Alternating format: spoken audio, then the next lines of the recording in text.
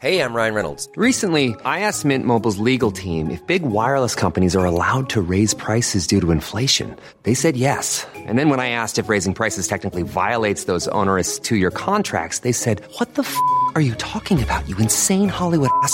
So to recap, we're cutting the price of Mint Unlimited from $30 a month to just $15 a month. Give it a try at mintmobile.com/switch. $45 up front for 3 months plus taxes and fees. Promo rate for new customers for limited time. Unlimited more than 40 gigabytes per month. Slows full terms at mintmobile.com.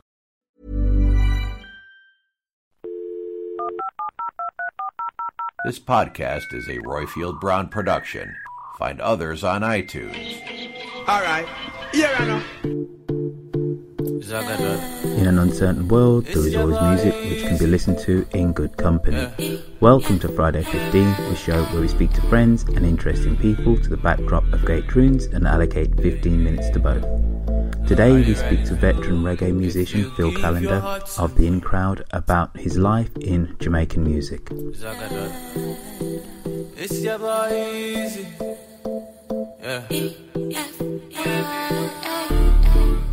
Owalesin Owale Abija is better known by his stage name Mr. Easy. He is a Nigerian singer and songwriter. Credited as the pioneer of Banku music, Skin Tight is the perfect exponent of 2017's version of Afrobeat.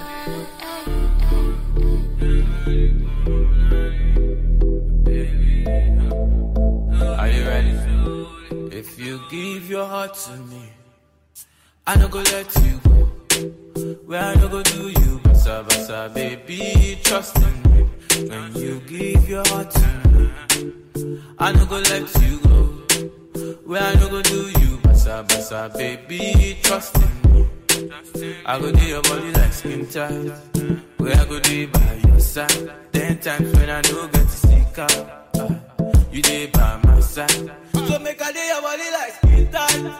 Where I go do by your side. Cause 10 times when I no get to seek out, you dey by my side. Oh na na na na.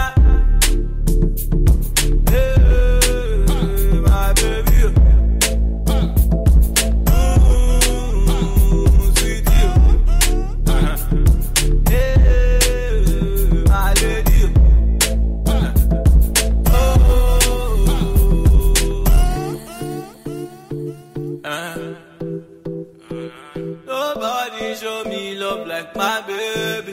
You be the only one for me.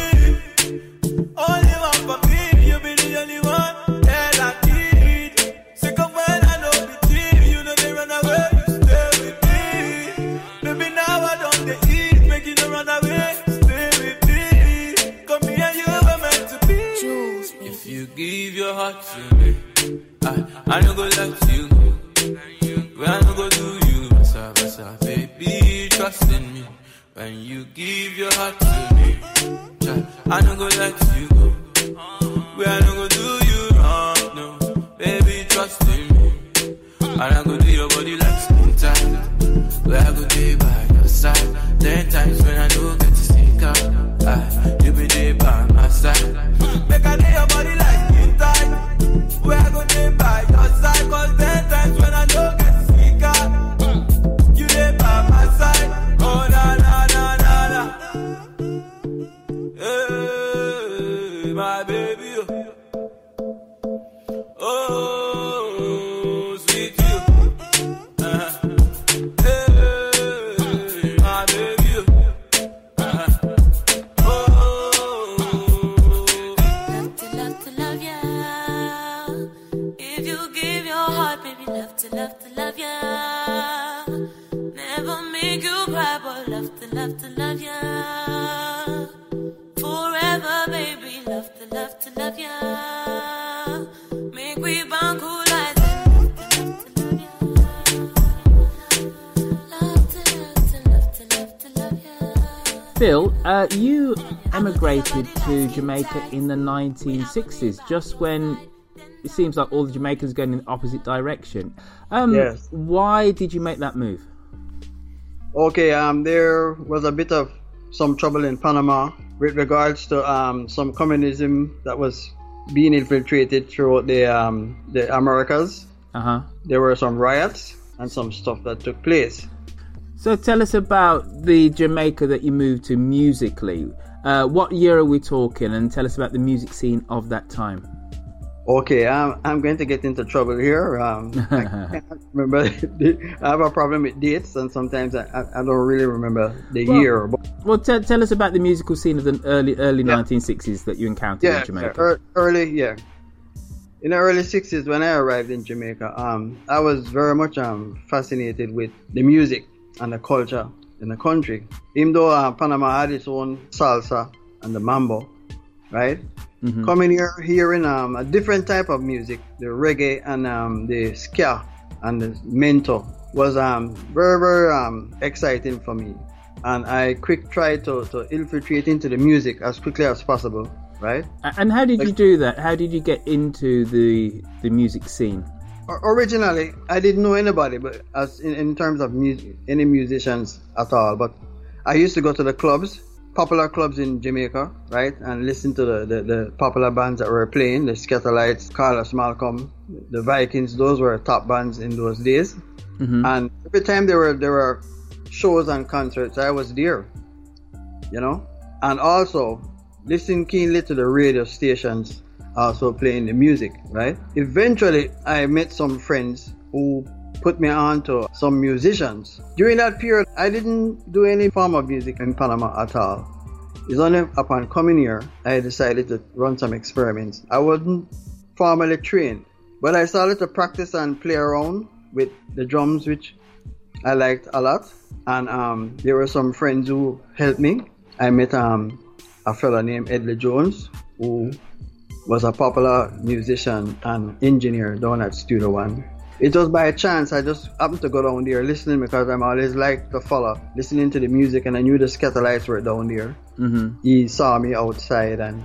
So tell me how important the Scatterlights and Studio One were at that time. How important they were to Jamaican music. As far as I'm concerned, they were the top ska band in that period, and they were very, very popular. Right, and their songs were playing on the radio, and they were playing, doing shows and concerts. I think they were the beginning of a big movement of the music in Jamaica, coming from the mento. I think that the ska was derived from some aspects of blue beat, mm-hmm. and I think Scatterlights were responsible for evolvement from that. So something what they call the ska, which was a little faster than the blue beat, and they were responsible for starting that whole kind of music that started to take the world by storm. So tell us about your first session. How did that come about? Who were you playing with and for? I was introduced to Studio One by a friend called Eric Frater, who was a guitarist with a band that I was involved in called The Virtues that I was playing with, and he was also a member of the Studio One band. Just to say quickly that they were having a session one day and the drummer didn't turn up, so he asked me to come quickly to come and fill in for the drummer, and I went there, and that was my first involvement with recording music and with the Studio One group. I thought that I was just filling in for one day or so, but the drummer apparently had migrated, so they kept me on. And then tell us exactly how the life of a studio musician actually worked then. Did you have to clock in five days a week? What was the production schedule like? Right, that's exactly so. We used to have to clock in, right, from 10 till 5, and we were paid weekly, which that wasn't exactly the proper payment for musicians. On the other side of it, musicians were paid by the song. But Caxton had his own method of doing things, and we were glad for that because it was an opportunity for me and many other musicians to be able to get the studio experience that we really wanted and the exposure. So that was the routine, and we played Monday to Friday, and we collected our paycheck on a Friday. And then tell us about some of those kind of vintage songs that you would have played along to at that period.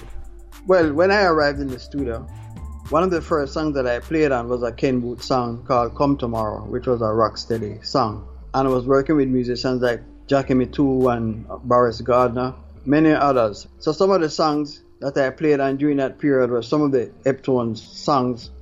I just need to mention that the Eptones were already working on their music and their album, and you had Joe Isaacs, who was part of the original group, before I came there, which was called the Soul Vendors, and played on songs like Epton songs like Pretty Looks, Part of Time, but it was mainly Rocksteady. That's what we were playing.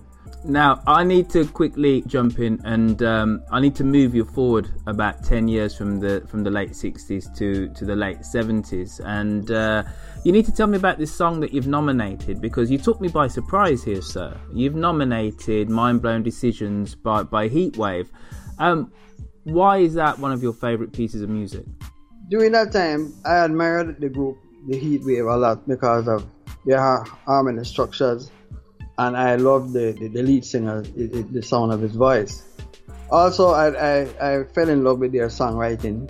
That song in particular, it just fitted in with all the sort of sounds that I had in my head that I wanted to experiment with. I think the song is just a really great song that was put together by a fantastic group.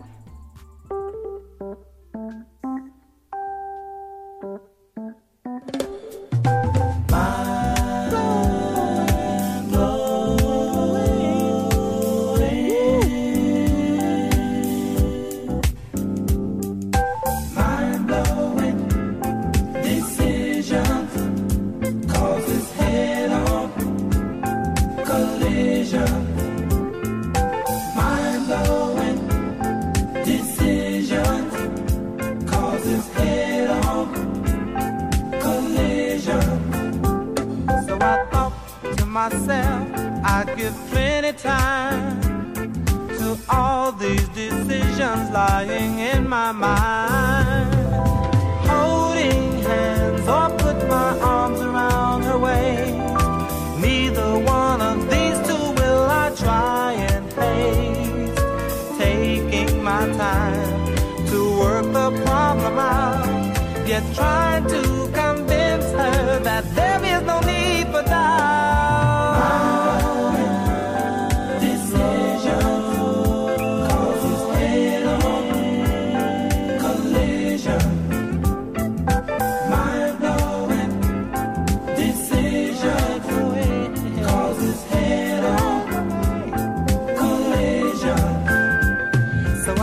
Myself again to think deep within and remember when we first met we were only friends. Throw a kiss or try to taste her tender lips. Will these be the factors that will make our life a trip? But just in case things don't settle well with her, I'll say that I'm sorry and keep hoping for the best.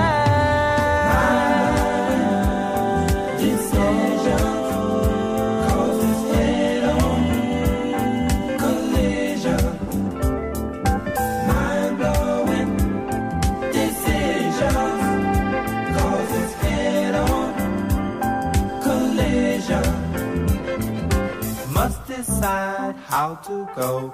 Is she mine? I want to know. So don't think too long.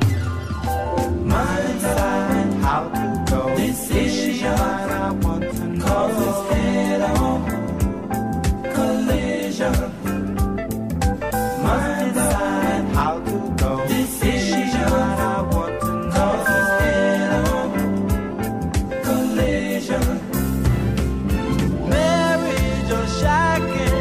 Which way do we go?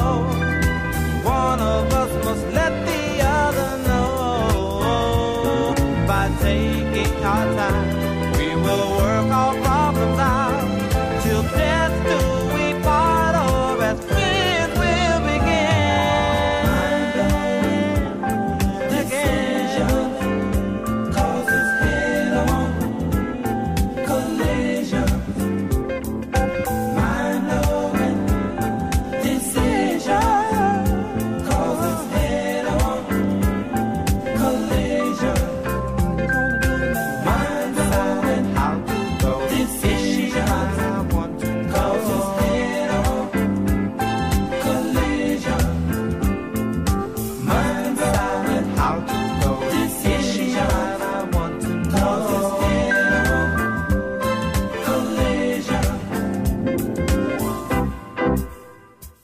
I must admit that song always reminds me of being about 8 years old and going to the school disco.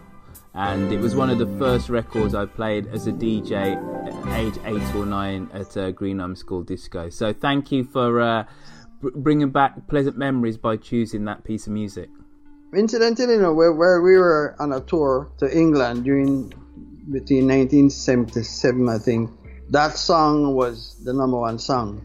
It had gone into the charts, and I think it was number 1 or number 2, I don't remember, but it was one of the top songs that we're playing. It was very, very exciting for me. Now, moving back to your career, so you played at Studio One, and a lot of the seminal hits out of that studio you were a part of. Then you moved to the Black Ark Studio and performed under the tutelage of Lee Scratch Perry. How different was that studio from Studio One?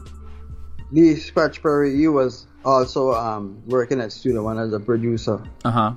So he knew most of the musicians, and when he left to Studio One to start his own studio, Caxton was just about closing down. So he recruited all the musicians and took them over to his studio. I don't know if there's any musician at all of any note that didn't play at Scratch Studio, during that time. Being at Scratch Studio, it was a little different in terms of his styles and so, but we quickly learned and fitted in. How would you describe the difference in his style? Scratch was a unique fellow, and he was always experimenting and doing some weird things. And at the time, he thought that some of them was kind of quirky. History has taught us that what he was doing was really brilliant. I think Scratch was one of the persons who was responsible for originating reggae, which was, there were other musicians who were already doing that, but he played a big part. So a lot of his songs were of a reggae nature. I think that Scratch, he was very original in stuff that he was trying. So a lot of things that we played down there, we learned for the first time in terms of a new style of reggae. So you're talking about a new style of reggae, something like War in a Babylon. Could you tell us tonally, structurally, why that record is so different? Why was a tune like that could only come out of the Scratch Perry Studios? That's a good question. In terms of his engineering, then he had some different ideas. He put in some funny sounds into his song. In terms of most of his songs, he was one of the first persons to experiment with a sort of phased sound in his studio throughout the whole rhythm track. Mm-hmm. War in a Babylon was one of the first, was one of the songs that came up with that sound. Aside from the song being a very good song, still some unique vibes with regards to it. But I think from the sound aspect, right? I think it was something new that the world was hearing for the first time.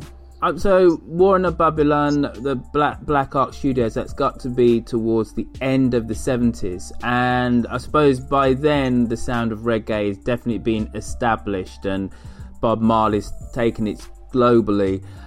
Within the UK the sound becomes a little bit softer. There is Lovers Rock, and it's round about that time that you helped form the In Crowd. Tell us about the In Crowd, the sound that you created and the people that you worked with.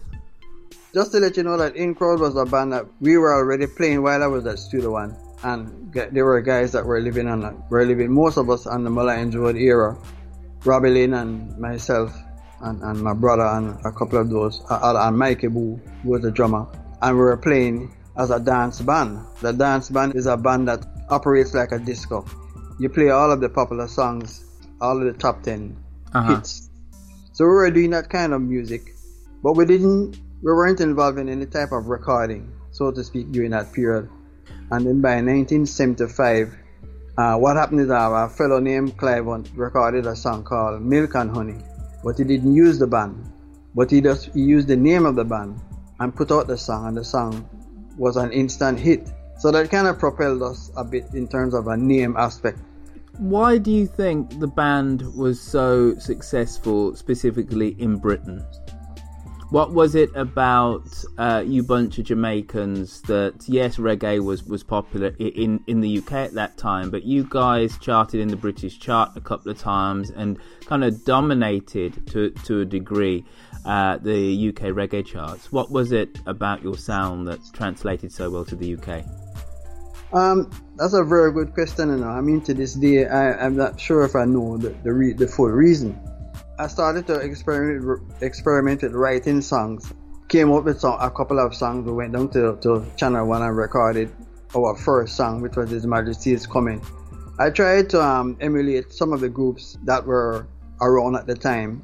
The fact that the songs hit it big in England and Europe, I'm still surprised, because it was a number of years that we had released some of the songs, and over a 30-year period, I'm now learning that the songs are so big in terms of the following that we have. So I don't know if I know the full answer to that, except that we were coined a lovers rock band.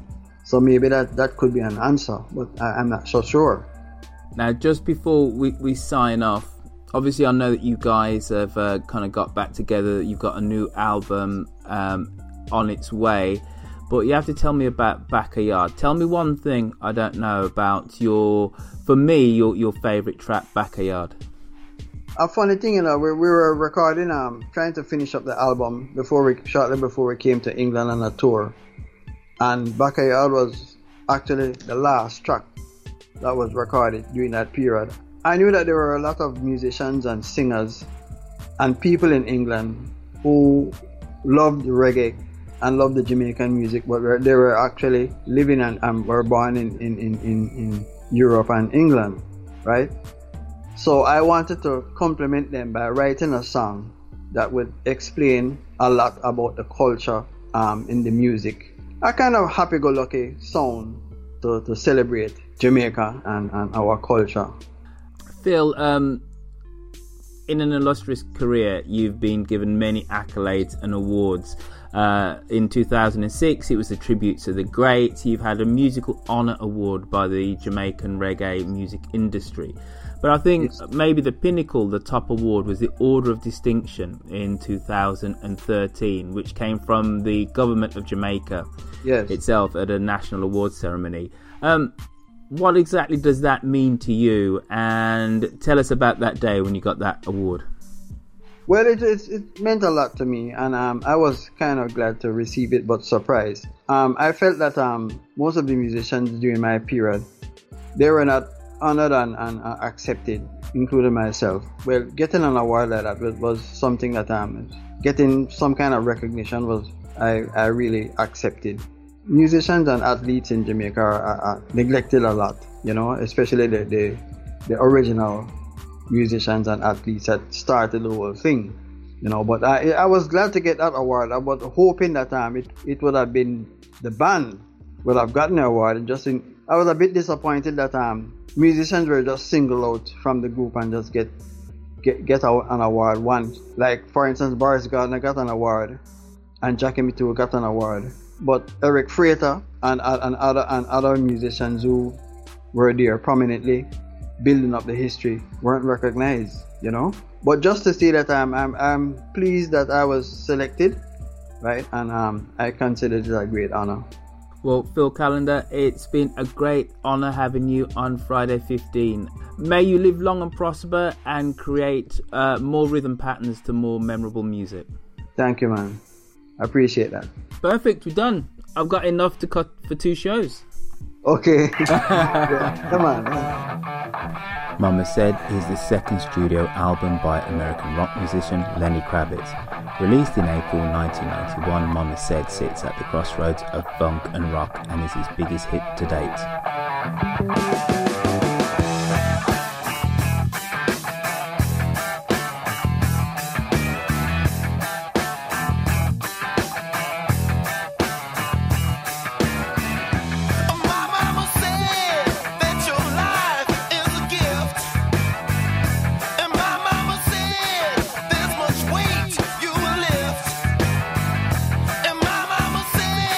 Leave those bad boys alone.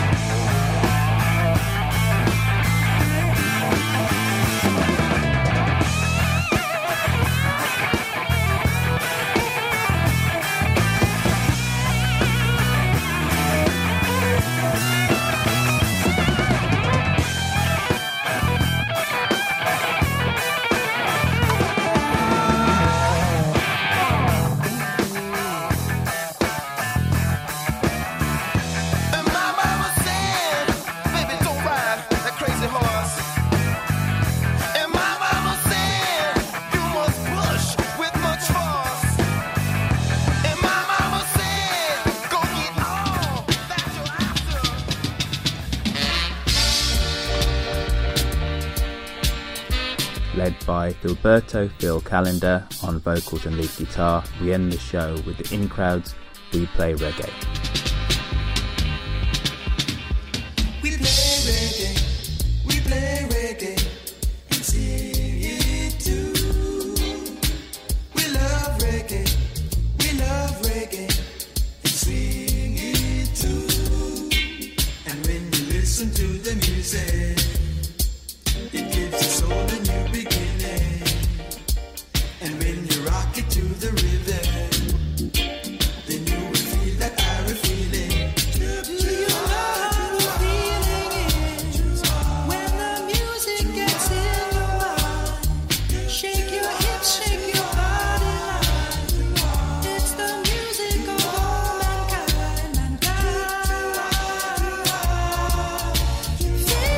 Feel it in your mind.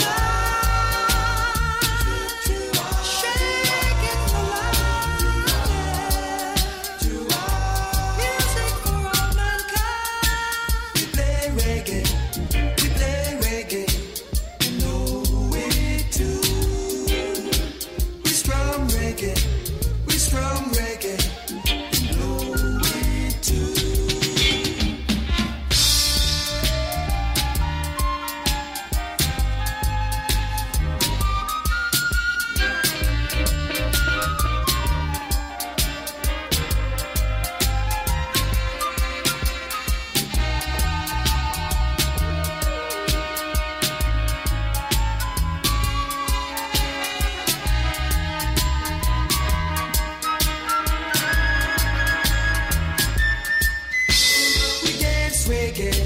We dance reggae, and rock it too. We skank reggae, and rock it too. And when you listen to the boogie, it gives your soul a new beginning. And when you rock it to the drumming, then you will feel that Irish feeling.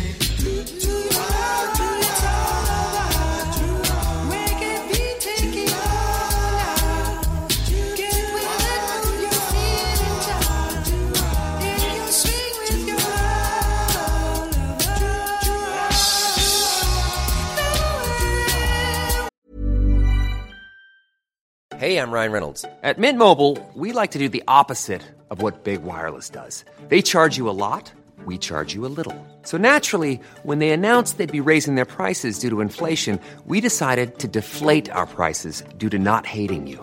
That's right. We're cutting the price of Mint Unlimited from $30 a month to just $15 a month. Give it a try at mintmobile.com/switch. $45 up front for 3 months plus taxes and fees. Promo rate for new customers for limited time. Unlimited more than 40 gigabytes per month. Slows full terms at mintmobile.com. It's all about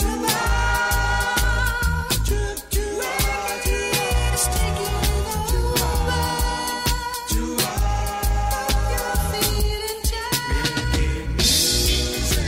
Hope you enjoyed this week's show. Don't forget you can follow the show's progress on Facebook by simply typing in Friday 15.